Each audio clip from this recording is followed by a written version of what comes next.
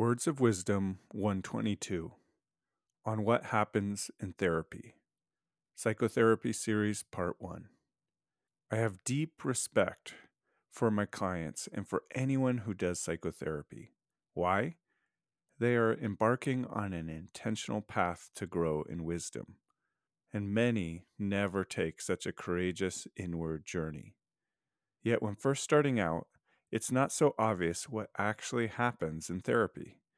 So I thought I'd share some high-level thoughts that applies to psychotherapy no matter the treatment modality the therapist uses.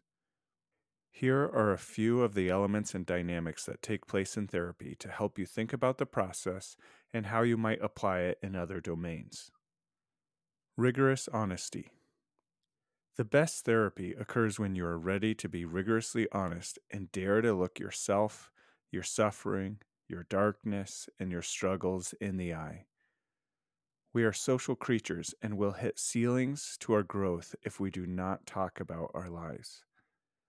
The most amazing things can happen when you give words to something that you've never been able to speak before. Healing happens when you can speak out secrets. You can gain unique perspective simply by talking. Through talking in an intentional, regular, and open way, you will explore old and new territory, develop new language, create new narratives, and choose to be known. Discovery. In therapy, you will learn about yourself, others, and the truth. There are many ideas, frameworks, and skills that are a part of healing and human flourishing. Everything is grist for the mill is a mindset good therapists hold, where everything that occurs in a session is important and can be used to help the client. What is said, how it is said, what isn't said, complaints or criticisms of the client towards the therapist, how a client starts or ends a session, anything can be used. Therapy can be seen as a microcosm of what is happening with the client out in the world. Helping the client uncover hidden dynamics that are affecting them and patterns of behavior that impact others is an important part of good therapy. Feedback. Therapy is powerful when you receive actionable, wise, timely, and profound feedback. Feedback is critical because as a client, you don't know what you don't know, and there are plenty of things you don't know and need perspective on. Part of the art of therapy is the timing of giving specific feedback, knowing when not to give feedback, and part of it is knowing how to give feedback in the form of questions. Questions.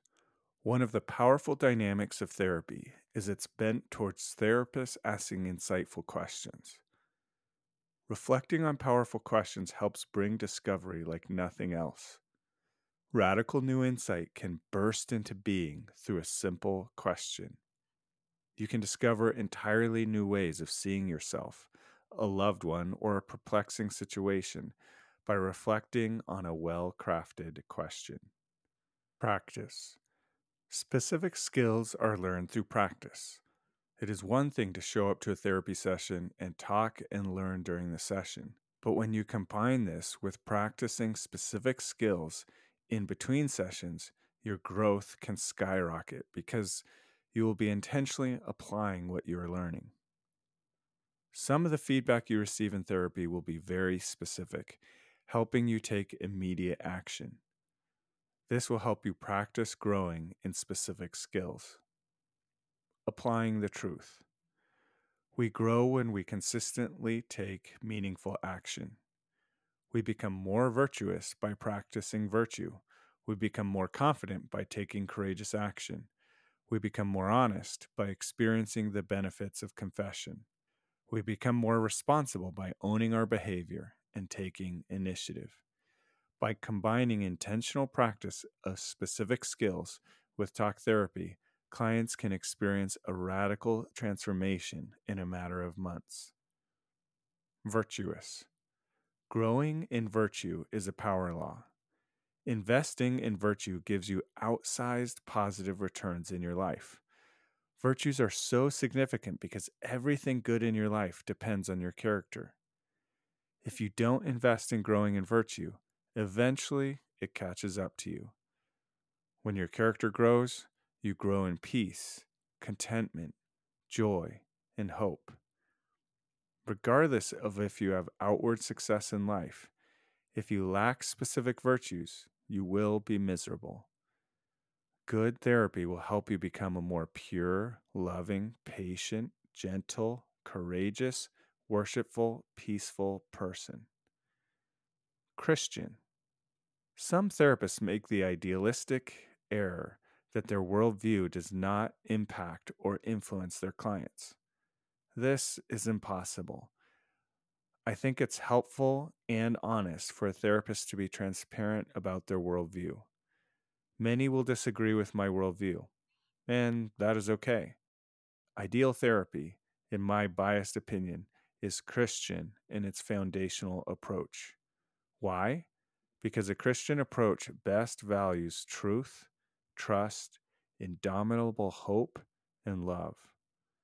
The sacrificial love modeled by Christ is stunning and is the microcosm of human flourishing.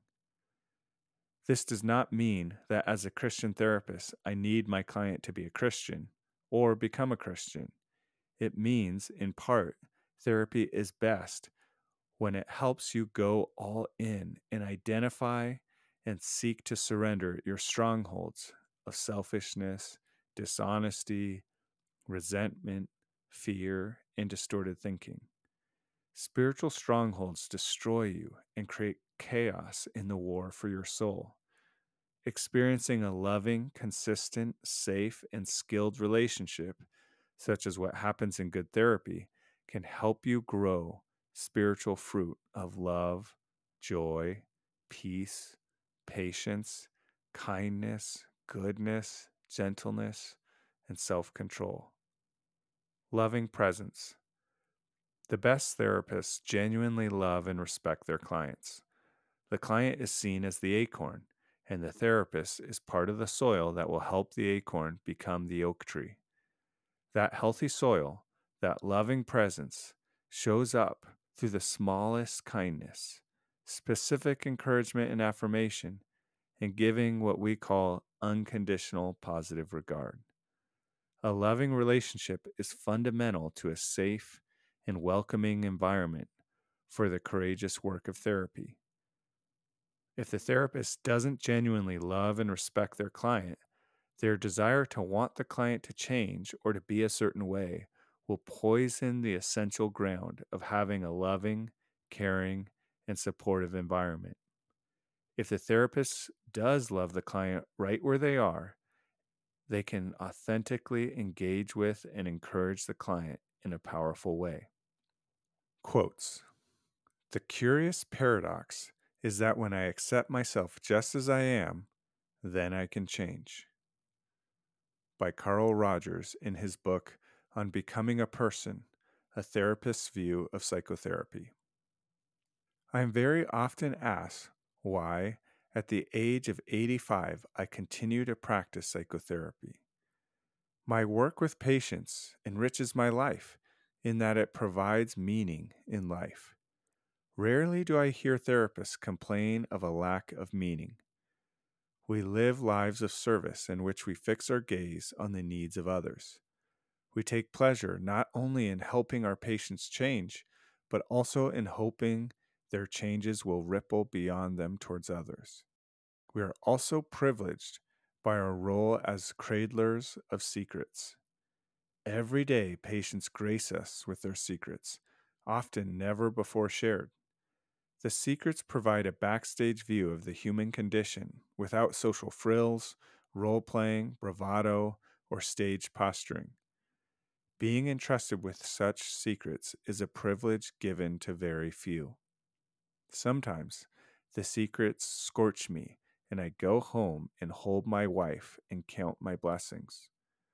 Moreover, our work provides the opportunity to transcend ourselves and to envision the true and tragic knowledge of the human condition. But we are offered even more. we become explorers immersed in the grandest of pursuits, the development and maintenance of the human mind. Hand in hand with patience, we savor the pleasure of discovery, the aha experience when disparate ideational fragments suddenly slide smoothly together into a coherent whole. By Irving Yalom in his book, Becoming Myself, a Psychiatrist's Memoir. Questions. What questions might you be avoiding asking yourself? Are there any important areas in life where you are struggling to say no? How does your struggle to say no impact your life? What lies are you believing or stories are you telling yourself that empower your struggle to say no? Use these questions as a journal prompt and to guide your prayers this week. End note. Whether you do psychotherapy or not, seeking integrity, being in relationships that help you reflect, and practicing a curious and compassionate self-inquiry is essential for your ability to become more whole. Live wisely, Josh.